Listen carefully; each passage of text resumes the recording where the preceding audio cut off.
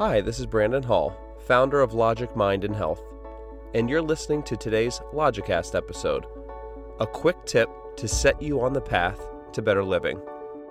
At Logic Mind and Health, we offer a unique set of ideas and practices that provide the most effective techniques for reducing stress and living a better life. Our philosophy mixes best practices of the past and present, East and West, rational thinking, and purposeful action. Our approach is based on sound reasoning. Our methods have been verified by scientific research and our own personal results. Logic is in our name and at our core. We know what works, and we are passionate about sharing it. In today's Logicast episode, I'm going to talk about reading.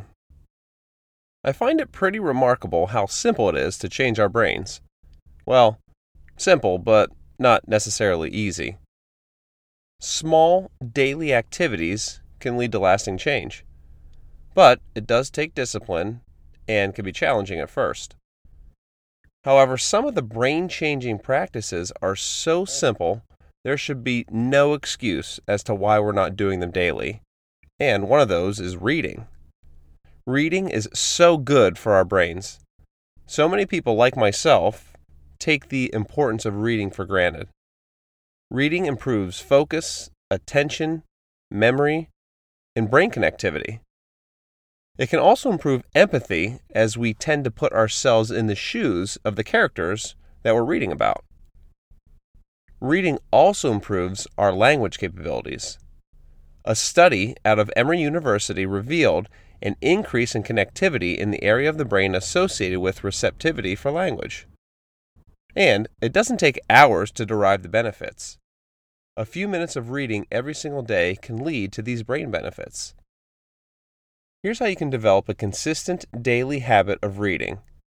The best time to do it, along with many other brain-boosting activities, is in the morning. So think about what you do automatically every single morning after you wake up. Do you grab your phone? Or maybe put on your glasses? Do you brush your teeth, or go to the bathroom, or make yourself a cup of coffee? Think about what you do, and then take a book that you want to read and put it next to your glasses, or next to your toothbrush, or next to your coffee mug. This will make it easier for you to pick up the book and start reading. I'd recommend reading something thought-provoking, or something health-related, or something in the field of positive psychology or philosophy, something that's inspirational. Then try switching it up and maybe sprinkle in a little fiction, something that provokes the imagination or draws you into a character and invokes that empathy. And just read a paragraph or two at first. Start small, then build from there. Eventually, you'll establish a routine of reading multiple pages for longer periods of time.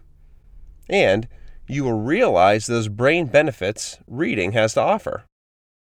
Well, that's it for today. I'm Brandon Hall, and thanks for listening.